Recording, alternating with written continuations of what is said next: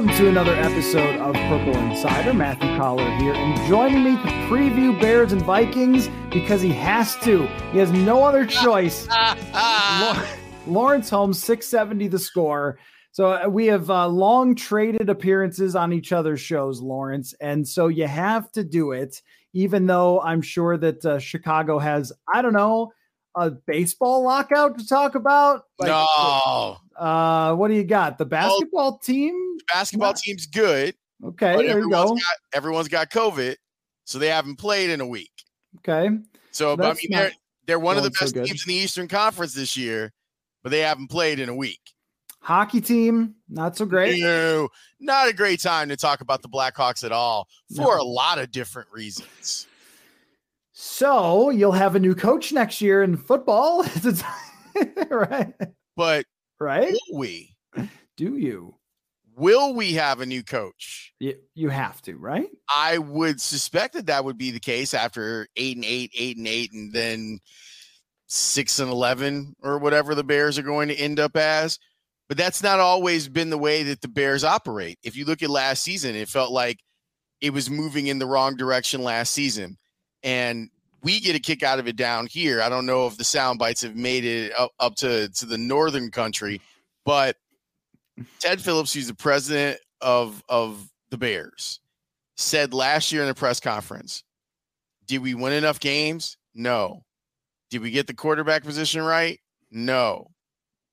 Now that's where it should have stopped, but he kept going, talking about how they really like the continuity and collaboration of Ryan Pace and Matt Nagy. And when you present it that way, Bears fans are stuck going, do you know what you're doing at all? Like if the two most important things to a franchise is having a quarterback and winning games. So if you're not doing either one of those things, what exactly are you doing? What would you say you do here? So you and I talked after the draft, or maybe it was right before, and we talked about Justin Fields. And my friend Rami Makalov too, and he's a huge Bears fan. And I remember having this conversation with him as well, where it was like, well, this is amazing for the franchise, right? You get this quarterback that you maybe didn't think you were going to have a chance to get, that a lot of people had as the number 2 quarterback coming out in the draft. What a steal. Great job, Bears. And I remember Rami said, I'm not even excited. As long as Matt Nagy is is the head coach, then no one's going to succeed at the quarterback position. And even I was a little skeptical about that. I was like, I don't know, like, wasn't Trubisky just bad at football? And that was the reason. But I think this year you've truly seen this is a coach who does not know how to play to the strengths of a quarterback. End sentence. There's no more debate. I agree. If you look at every quarterback that Matt Nagy has had, there's always been something that's been in the way where it's like, oh, well, Mitch needs more time to get the playbook. We need someone who understands the scheme. All right, let's go get Nick Foles. Nick Foles goes out there and says, this thing that you want to do, this scheme that you want to run, we can't block it. So we shouldn't do it because we can't block it. And you know what they did to him? Banished him. They sent him to the third string, even though what they told us was they wanted experience with the scheme and the offense. So then they went chasing after Deshaun Watson, didn't get him. Probably better that you didn't. They go chasing after Russell Wilson. They can't wait to tell you how close they were to getting him, but they didn't get him. Here's where I look at like the front office and it makes me so mad. Like overall, if you look at the way that the offseason went, they were not in a position to get Justin Fields until the board broke their way. There were some really bad decisions. The 5th pick, the 9th pick. There's a lot of bad choices that were made that allowed the Bears to go, oh, we might have enough draft capital to move up to where we can get Mac Jones or Justin Fields. But remember, before they got to that place, the only plan at quarterback that they were able to execute was Andy Dalton. Was overpaying Andy Dalton and saying, here's another guy that understands this system. And that's going to be the difference for a lack of creativity and imagination, a lack of personnel. We just need the guy that understands the system and we can make it all work. And it didn't work because it's Andy Dalton and it's Matt Nagy calling plays. I feel like I've said this and I'm actually not sure anymore, but I think it's something to ponder. I think that if Matt Nagy gets another chance to be a head coach down the road, he has the chance to be more successful than he is right now. But every time I imagine him getting something like processing all of the things that haven't worked, I'm then reminded that he can't learn from the mistakes that are right in front of him. And he still goes out here and runs some of these sets where you're going, why exactly are you putting Justin Fields in shotgun so much? Why are you running these scat protections where you're asking for a 5-man protection? It doesn't make any sense. I worry that he'll never learn. He's so dogmatic, so married to his scheme that I don't think it's going to allow him to be great. You know what's odd about that is that for a period of time, they ran outside zone play action like as if Gary Kubiak had whispered to them how to help a quarterback. Like, give Trubisky the bootlegs. And then all of a sudden, Trubisky played pretty well and beat the Vikings, and their running game was good with the outside zone stuff.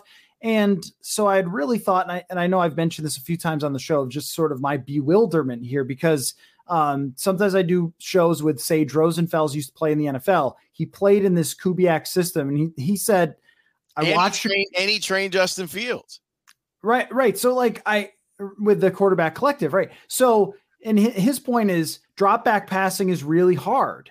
And if you have Peyton Manning, of course he can do it, or Tom Brady, he can do it. But if you're talking about young quarterbacks, like they need a lot of help and they need things simplified and kind of broken down and open receivers to throw to. And you just like, why did you go away from something that actually helped Mitch Trubisky look reasonably good for a little while and not bring it back? And that's a great point. There are just coaches who seem to not care about the success or failure. It's just, well, look, I am right and everyone else is wrong. Like there's, if Simpsons fans, like a Principal Skinner, like, is it me who's out of touch? No, it's the children who are wrong.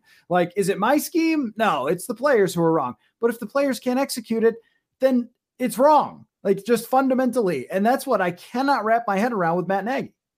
Sage is one of our experts on The Score. Like he comes on every Tuesday and he's been chronicling exactly what you two have been talking about, where there are devices in place that can help young quarterbacks get along. And one only needs to look at what's happening in New England and see what they're doing. How are they protecting Mac Jones? They're running the ball. They've got an emphasis on it. They're using play action. And if there are pass plays, like design pass plays, it's 1-2 reads, go. That's not what they've been asking. And that's why I go back. Like, to me, the Nick Foles element to the failures of the Bears offense is really important, because the way that they sold Nick Foles to Chicago was, we've got it all fixed now. Look at the success that he had in a similar, if not the same, system in Philly. It's Doug Peterson. It's the same staff, was on the same staff with Matt Nagy in Kansas City. And the guy who ran that system so well that he was able to win a Super Bowl MVP in a shootout against Tom Brady. Tom still won't shake his hand. Told you this won't work. And they didn't take that constructive criticism. They pushed back on it. It was on the Monday night broadcast against Tampa Bay, where you saw Brian Griese talking about this. The Bears pushed back on it, and then eventually Foles found his way to the bench. It's that type of lack of taking input from the people who were actually in it. Before it was Trubisky who was telling you, okay, I'll do whatever you want because I'm a young, impressionable quarterback. But I'd be lying if I didn't tell you that my favorite stuff is when we use play action and when we get out on the run and when I can use my legs to help make plays. It seems like every piece of advice that they have gotten, every piece of criticism that has been given to them by their players, they just ignore. And to me, that's terrible coaching. It's terrible. And when I hear a guy like Sage, who, Sage, like Sage isn't out here hot taking it up. Right. Yep. He's giving you really good analysis. And when he's so frustrated that his anger comes across on the air, it lets me know that we are seeing a fundamental lack of coaching. And I keep wondering. So Matt, a lot of people have been trying to figure out if with Justin Fields, that game against Cleveland where he got sacked 9 times, people were worried about the David Carr effect, right? Mm-hmm. Getting your brains beat in your rookie year, and then you can't fulfill your promise. I'm not worried about the physical toll, even though he has been out there with cracked ribs, which I don't like. I'm worried about, instead of the Carr effect, should we look at this as the Alex Smith effect? Where what happens to a quarterback who has talent, who isn't coached well? How long did it take Alex Smith to get to that space? Mm-hmm. It took him half a career to let me get with a coach who understands what it is that I do and then can build some stuff around me and I can excel. You look at Ryan Tannehill, same thing. I've been getting terrible coaching, meaning people not coaching to my skills. I go someplace else. I'm the number 1 rated quarterback in the NFL. I think that it might be more damaging to a young quarterback to have bad coaching than it is to get their brains kicked in. Yeah, and I think that's right. That one of the things that playing for a really horrendous coach does for you is that I think it makes you readjust entirely to good coaching when you land with it. And so Ryan Tannehill had taken a team to the playoffs, at least. Like, he had that experience of sort of overcoming the Adam Gase effect and having some success in the NFL. So I don't think it was as much of an adjustment because he had been around for quite some time. Maybe same with Alex Smith. He'd been around for quite some time. But I think it really early on, absolutely, that now you have to basically relearn football and how it's supposed to be played when you have a guy that, like Matt Nagy, is so far off. Now, here's my question, though, based on this. Why does Matt Nagy keep beating Mike Zimmer and the Vikings? Because we have spent a lot of time on the show, whether it's Sage coming on or just like looking at the Bears, where every Bears analyst, whether it's Rami or other people we bring on or yourself, is like, dude, this guy is the worst, has no idea what he's doing. But against the Vikings, he's freaking Vince Lombardi. I'm not sure about this. Like, I'm not sure why it keeps happening. I remember the Sunday night game that they played. We were doing pregame. It's me, Alex Brown, Matt Forte, and Lance Briggs. And we were talking about this subject where it's like, we don't quite get it. Like, we don't quite get what it is that Matt Nagy is able to do, but he seems to have Mike Zimmer's numbers. And I wonder if we went back and looked at all of the losses the Vikings have suffered against Matt Nagy, and we looked at like the injury reports of those weeks, I wonder how big of a deal. I don't know this to be. I'm just curious. Like, I'm curious if the Bears just kind of kept hitting the Vikings at the exact right time of every season. I don't see it happening this Monday, though, to tell you the truth. Yeah, I don't either. I would be shocked if the Vikings can't figure this team out. Right. Because they're bad everywhere. See, in the past, they were not bad on defense. In fact, they were great on defense at times. And I think that that's somewhat of your explanation. Now, last year's game where Chicago comes to Minnesota, puts up a ton of points. Now, I think the Vikings were without Eric Kendricks in that game, which is a huge deal. The defensive line had been completely depleted. Anthony Barr was out for the season, Danielle Hunter, so they couldn't stop the run at all. And then once Chicago was able to run, you get a few nice plays from Allen Robinson. You've got yourself a win. And the Vikings offense was really good in that game, but you only needed 1 or 2 plays because the Vikings defense was so bad. But wait a second. You said a name there that I don't really remember.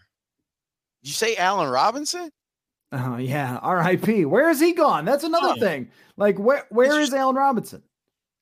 Someone, I forget who it was, but it was one of the analysts over at ESPN, their stats and infos.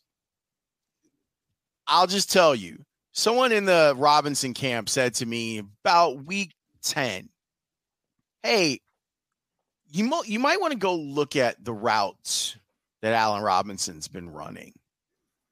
And I said, oh, okay. All right, I'll take a look. They have him on this shortest route tree that you've ever seen. And no one really understands why. I don't know if there was some sort of directive that they were going to feature Darnell Mooney more in the offense because he's a 5th round pick and he's the only player that Bears owner George McCaskey mentioned last year in his postseason press conference was Darnell Mooney. But I know that Ryan Pace has completely bungled the Bears portion of Allen Robinson's career. Mm-hmm. At the end of the 2019 season, Robinson made it clear that he wanted to stay here long term. Everyone thought that there would be an extension at the beginning of the 2020 season. And then that didn't happen. And so we're like, oh, okay, that's weird that they let this get into the season. And by the end of the season, you're thinking, well, this guy has been a good soldier. He's been great in that locker room. He's never said anything untoward about the way that this team is coached. And it still didn't happen. And then the offseason got here, and you're like, they're just going to tag him and they're not going to still negotiate? From what I've been told, that relationship between Allen Robinson and the Bears is irreparable. And what sucks is in a season where they really could have tried to develop a relationship with Justin Fields and Allen Robinson, because there's nothing better for a young quarterback than a guy whose catch radius is as robust as Allen Robinson's is. And they still couldn't make it work. And now they've got him basically running these hitch routes. That's pretty much all Allen Robinson's doing right now. And it seems like a waste of everybody's time. And I keep wondering with Robinson, because I feel like Minnesota would be a really good place for him. I think Green Bay would be an excellent place for him. But I keep wondering what it is that he will want. He's had a career now where Blake Bortles and Mitch Trubisky and a rookie have been his quarterbacks. Does he go to where the most money is? Or does he say to his representation, here's a list of 12 quarterbacks I want to play with. Whatever the best deal is, get it. But I want to have an opportunity to win. Mm-hmm. And maybe it's not about the cash, but I'm telling you, man, they have absolutely wasted that man's time. And in doing so, I don't think that they look particularly good to the outside world. And I don't think that they gave themselves the best chance to win even in 2020.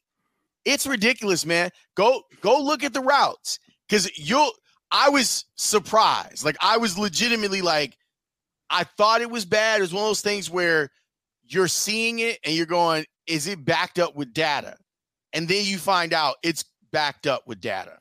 Folks, it's that time again where you're doing your online shopping for the holidays. And look, if you want free shipping, I can help you out with that. For all of your Minnesota sports inspired goods, use the promo code Purple Insider when you go to sotastick.com. That is SOTASTICK bearsfan.com. You can get their North State beanie, their Adam Thielen autograph shirts, Marcus Foligno fan club design for all of you hockey fans out there, and the one I always mention because it's the best one, the Randy Moss Disgusting Act. You can put that on a hoodie, shirt, or almost anything else. And plus, anything you want with Skull on it, SotaStick has it. Again, that's SotaStick.com. Perfect for gifts, and you can get that shipping free by using the code PurpleInsider. Well, I was going over the numbers, just getting ready for the game, and I was like, what has happened here? I mean, just, the numbers have just gone in a completely different place. Even if you look at the advanced numbers, just even his PFF grade and things like that have just completely disappeared from him being an elite wide receiver, which I think he had a really good case for being one before that. And I think what we've landed on, Lawrence, is that the Bears are just a tiny bit dysfunctional. I'm starting to get this feeling from your words that there's some dysfunction there. And where do you think that it most comes from? Like, okay, bad coaches happen.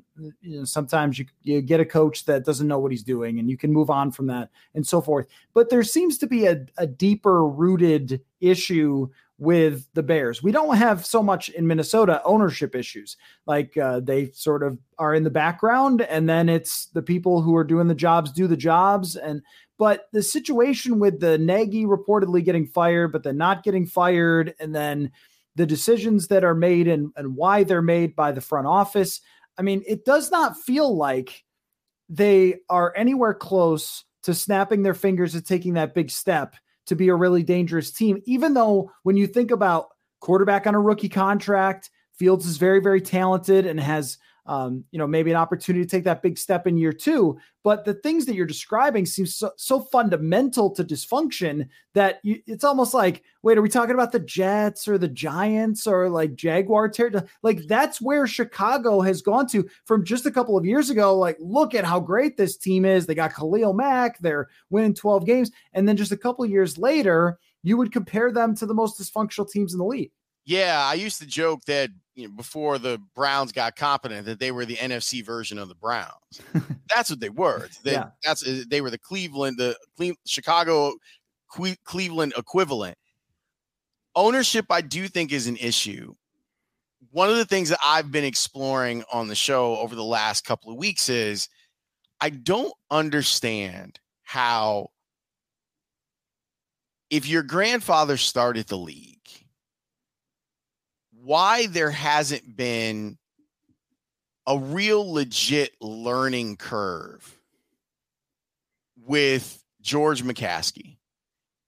Why is it that he has to almost always, when it comes to matters of football, go outside the organization to get perspective on it? Why does he always have, like, the Ernie Accorsi hire is one of the most galling things. How have you been a part of football your whole life? And let's say it's your whole adult life. George is 77. We're talking almost 60 years of you being in and around the game, you working inside the organization. Where's your Rolodex? How do you not know names to call? Why do you have to have Ernie Accorsi go in there? And then the other part, I've been championing this cause, and it's partially because I've spent a lot of time watching and talking football with some of the Bear greats, through my career on the radio and having a television show that is specifically tailored to doing post games of Bear show for 4 years. I'm sitting in a room with Olin Kreutz, Matt Forte, Alex Brown, Lance Briggs, Dave Wanstead on occasion. I'm listening to them talk about things, and I go, have the Bears ever asked you guys about any of this stuff? And the answer is always no. And I don't understand, if you have a resource like that, why you wouldn't want to take advantage of it. And for some reason, they don't. I mean, pay the guys for their time, but most of these guys would just want to help. Like, they don't want the Bears to look like this publicly. And they continue to now I'm going to descend into some silly, okay? I refer to Ryan Pace now as Zach Morris because that's who he is. He's Zach Morris up there with Zach Morris hair and the whole 9 yards. They seem to only listen to him. And he's been able to create whatever type of narrative that he wants about why the team has failed.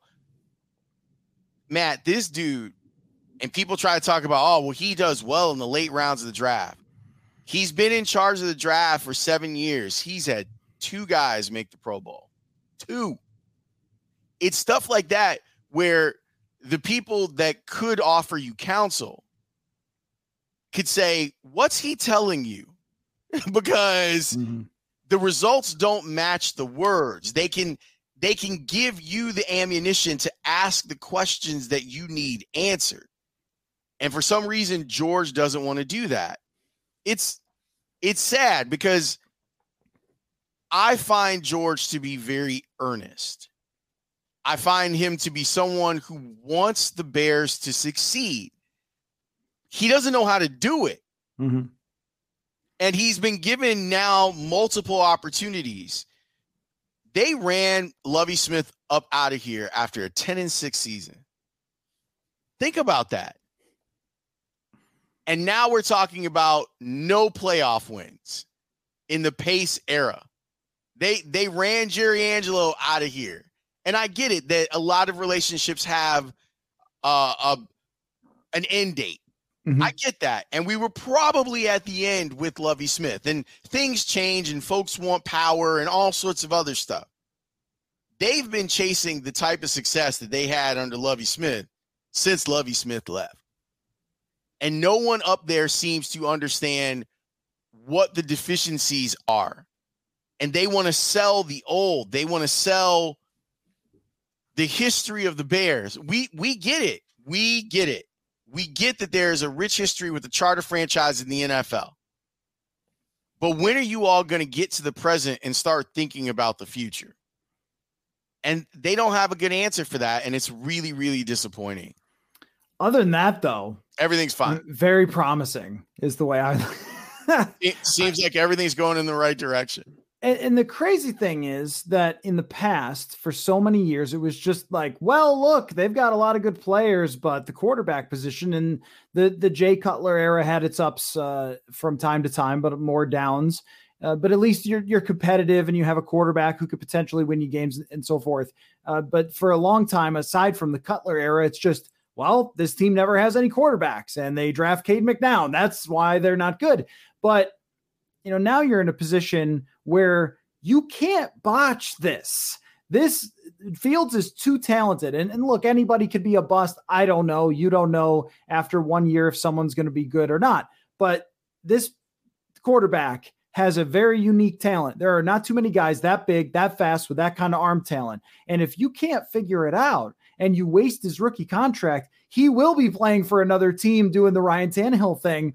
And the Vikings and the Packers and the Lions, somebody will pass you by and you'll miss your opportunity. And it's really kind of amazing to think about. Like, they missed their opportunity because Trubisky wasn't good to have this unreal defense in 2018 and maybe a kicker double doinked or something. And that's part of the problem too. Think about what they said the issue was. The issue that they felt like 2019, people outside may not have heard about this, but in 2019, after the Cody Parker thing, they had this really bizarre kicking competition. I remember this. Yeah, I remember this. They were acting as if the only thing holding them back was Cody Parkey. Yeah. Cody Parkey. Parkey, yeah. That was the only thing that was holding them back. And it wasn't. It was myriad things. If you look at Matt Nagy's offense from week 12 of the 2018 season on, it's been this. It's been 16, 17 points per game. And you're not unless you have the ass kickingest defense ever, you're not going to win with that type of offensive output. Unless you have Devin Hester returning kicks, an offense that's competent enough. Another Rex Grossman in 2006 was fantastic, by the way. And a defense that just gets after it. They're wasting Khalil Mack and Akeem Hicks. They're wasting it. They've wasted 3 seasons with these guys being mediocre. And now you're starting to see that it's never, and you've covered the NFL forever, it's never a talent issue when players get older. Mm-hmm. It's a health issue. Right. You're not available anymore. And at first you think, well, it's no big deal. I've got this hamstring. I'll be ready to play. And then it's, oh, you missed 3 weeks in a season with a hamstring. Oh, now you're missing half the season with all sorts of different ailments. It's what happens to every single player that plays beyond 3 years in the NFL. It's not their want to, and it's not their talent. Eventually, the body just gives out, and you're wasting all of this time that you have prime Akeem Hicks, you've got prime Khalil Mack, and you're not going to the playoffs, and even when you do, you're not a legitimate contender to win anything. Right. I think about this for a baseball theory about hitting and pitching matching up, right? That like in order to be a great team, it's sort of common sense, but sometimes teams have great pitching and not so good hitting. And you'll have this throughout a season where one needs to kind of pick up the other. And then when they match, you're hot. And where the Bears had this defense with Khalil Mack, still very much in his prime, Akeem Hicks very much in his prime, and cornerbacks who were good and safeties who were good. And now what you're looking at is this defensive backfield that has Jalen Johnson and kind of nobody else. And you have now those guys are a couple of years removed from when they were truly great or truly healthy and great at the same time. And they have a great player, middle linebacker. Roquan Smith is one of the best linebackers in the league. But your priorities were so out of whack that you decided to keep Jimmy Graham instead of Kyle Fuller. Which is insane. And then you don't use Jimmy Graham. Right. Like what's he got, 8 catches? Yeah. Like none of it makes any sense. Like none of it. Yeah. And Fuller's a great player. I don't really understand the thought process there because we just know how valuable corners are in the NFL today. We're seeing it in Minnesota and we see it everywhere. That is the position outside of pass rusher. You lose a giant pass rusher and you don't have corners to make up for it. And the team is awful. How about that?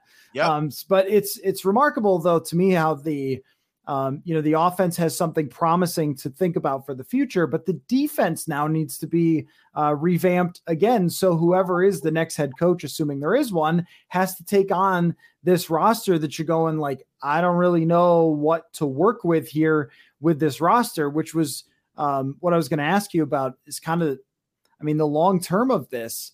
It's just hard to see the Bears being a competitive team even next year, even with a new coach. Like the new coach has to fix all these problems first and then try to take them to the next level.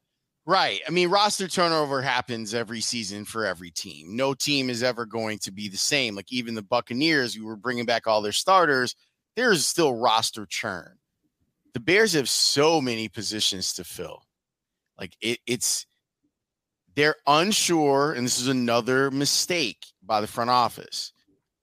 They let go 2 serviceable to below average tackles. Okay. Both of them ended up finding starting jobs, by the way. Mm-hmm. And they were going to turn those 2 positions over to 2 rookies, one of which had never played the position that you were going to ask him to play in the pros. And by the way, he had a serious back injury. There was a point in the season when Tevin Jenkins was on the IR where the Bears didn't have anyone on the roster who had actually played left tackle in the NFL. Wow. That's terrible planning. Yeah. Like that. It's hard to overcome. Is left tackle important? I don't know. It seems like I don't know. It seems like, especially for a right-handed quarterback, that it might be a really important position. Yet they decided that it wasn't that important. it's decisions like that that make you go, how the hell are you going to dig out of this hole that you're in? Because I don't see a real path to you figuring it out. And this group for sure not figuring it out. And the next person who comes in has got, if they make a change, because look, you might think that I'm kidding. It is very possible that on January 10th, the Bears walk out there and go, we're so close. Oh, no. We're just going to run it back. Oh, my. That would be a burn down Soldier Field type of situation. Hey, man, they're going to Arlington Heights anyway, so they don't care. Oh, is that they're going to build a new stadium? I think. I mean, the Vikings would love that. I mean, they've just had this incredible history of losing at Soldier Field. Like, build a new stadium. Maybe that one won't be cursed. I don't know about you guys, but I've gotten very good in my life at admitting when I need some help. If you are struggling to figure out how to navigate workers' compensation and disability laws, I've got a team that can lend you a hand. Kemet, Sanford, and Kramer are dedicated and experienced disability attorneys, so if you find yourself on your company's injury report, Kemet, Sanford, and Kramer Law can help you understand your rights under Minnesota's workers' compensation laws. Their team of disability attorneys have secured their clients tens of millions of dollars in unpaid and denied benefits. They can help you fight wrongfully denied work comp claims, or if your claim has been accepted, they can assist with rehabilitation or medical disputes, help you get a second opinion, or ensure that you're getting everything you're entitled to. Mike, Pat, and Evan will take care of all the legal aspects of your case while you focus on what's most important, that's your recovery. There is no fee or cost for reaching out to them. You do not pay a single cent unless they are successful in obtaining your benefits. So make sure to go to their website, yourminnesotaworkcomplawyer.com. That is yourminnesotaworkcomplawyer.com. This has been an attorney advertisement for Kemet, Sanford, and Kramer. Well, they bought this parcel of land out in Arlington Heights, and for $320 million. I think that it's more about protecting some of the personal financial interest of the McCaskey family. I think that it makes the franchise more valuable if they want to sell. Virginia McCaskey is 98 years old, and then the way that their ownership structure is, there's pieces of the team that belong to her children and her grandchildren. Right. Where if she passes away, the tax implications on that are going to be huge. Okay. Yeah, that makes sense. Yeah. And there might not be enough cash on hand for each individual who's going to have a piece of the Bears to afford it. So I think that partially this is in case we need to sell it. We have now made it more attractive because the new buyer can come in and say, I'm going to go get financing and build a new stadium. I know this much. What's been really interesting about it is the city of Chicago and the Bears have a very tenuous relationship. They don't run Soldier Field. The city does. Right. Park District does. And so there have been weekends. There's been less lately. But I remember specifically a weekend where there was the city high school championship on Friday, a college game on Saturday, and then the Bears. Or the city rented out Soldier Field to Kanye West. Right. Yes. 2 weeks before a game this year. And he transformed the whole place. So there's going to be a war because Arlington Heights is still in Cook County. Okay. So there's going to be a lot of city people that are like, we don't care. Go. But we're not paying for this. Right. Yeah. And obviously Chicago is the biggest city in Cook County. Like, go ahead, but don't come asking us for money to build your stadium. You better find someone to finance it. And because the Bears ownership is structured in a very different way, like this is what they do. Like I don't know what the Wilfs do outside of owning the Vikings. What do they real estate. So they do real estate, right? Yeah. You know, Jerry Jones does oil, correct? Shad Khan has all sorts of ventures that he's into. The McCaskies have football. Right. That's all they have. So them leveraging another business to pay for the business of football is a pipe dream. Like, they can't do it. So it makes me wonder what ends up happening and whether we could see someone like Jeff Bezos come in and make them the Godfather offer. And then Virginia be like, great. Now I don't have to worry about all this nonsense. Everyone can cash out and we can be done with all of this. And then you could play in space. Hey, Jeff Bezos is your owner. That's what they'll have the first levitating stadium, and the Vikings will still lose inside. Is what's going to happen. And Michael Strahan will be on the call. That's right. That's right. He's already acclimated. One more thing. And I can't imagine you doing this on a daily basis with this team. Like, I do. I was going to say, I'm surprised that you just haven't had a vein in your brain explode. There have been days. So you think the Vikings win this one? Yes. Okay. By a lot? What's a lot? I mean, for the Vikings, it's more than 10. The Vikings are not favored by much. It's only 3.5. What's the line? It's not much. 3.5. I would feel really good about that bet. Yeah. The Bears they've got some COVID issues. They've got injuries. Their coordinators are now all on the COVID list. Yeah. So you can end up in a game where Matt Nagy is back calling plays. Mike Pettin is the defensive coordinator because he's one of their defensive analysts. Mm-hmm. And I don't know who's going to cover special teams.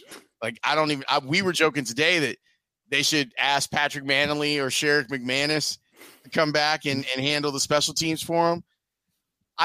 With everything that's still available to the Vikings, the playoffs are still in front of them. Mm-hmm. I can't imagine they lose this game. But if, like you said, if ever there was a matchup that Mike Zimmer loves to lose, it's against Matt Nagy and the moribund Bears. Yes. They were very moribund-ish in 2016, and yet, it happened. So it can happen. And even last year, the Bears were pretty bad. They came to US Bank Stadium and won that game after losing at Soldier Field. So, well, look, national audience, enjoy it because it's usually a bleep show every time these two teams play against each other. And with every Vikings game, Lawrence, they will find a way to make it compelling or to have you kind of clutching the edge of your chair at the end of the game, no matter what. This is what I've learned of this football team. So at very least, we know it'll probably be entertaining, if not just hilarious, is the most likely situation. So you enjoy that. Also, good luck to the Bulls and the other teams there, because I don't think this is getting better anytime No, soon. I don't think that's getting any better. But luckily, the Bulls are good. The White Sox were in the playoffs. They won the American League Central. I think the Cubs are actually going to spend some money if there's a baseball season. Which I'm not sure about, but they're going to spend some money. DePaul basketball, my alma mater, is 9-1 right now. So there is some things to feel good about, I guess. I guess. Well, Lawrence, you're one of my favorite people in the world to have on the show. It's always so much fun when we get together. And it's always my plan to be like, we'll talk for 15, 20 minutes. And it's never that way when we start talking football, which it's because I'm long-winded, man. And I apologize for that. I'm sorry to make this was a compliment to you, Lawrence. This was not a criticism. I was not saying long-winded. I was saying that we always just start yelling about football and then look up and be like, we've been talking for a while. So I'll be on your show and we'll have some more fun with it. But good luck just making it through the rest of the football season. And we'll do it again. These two teams will play again and it'll be funny again. Thank you very much, kind sir. Have an excellent, excellent day. You too, man.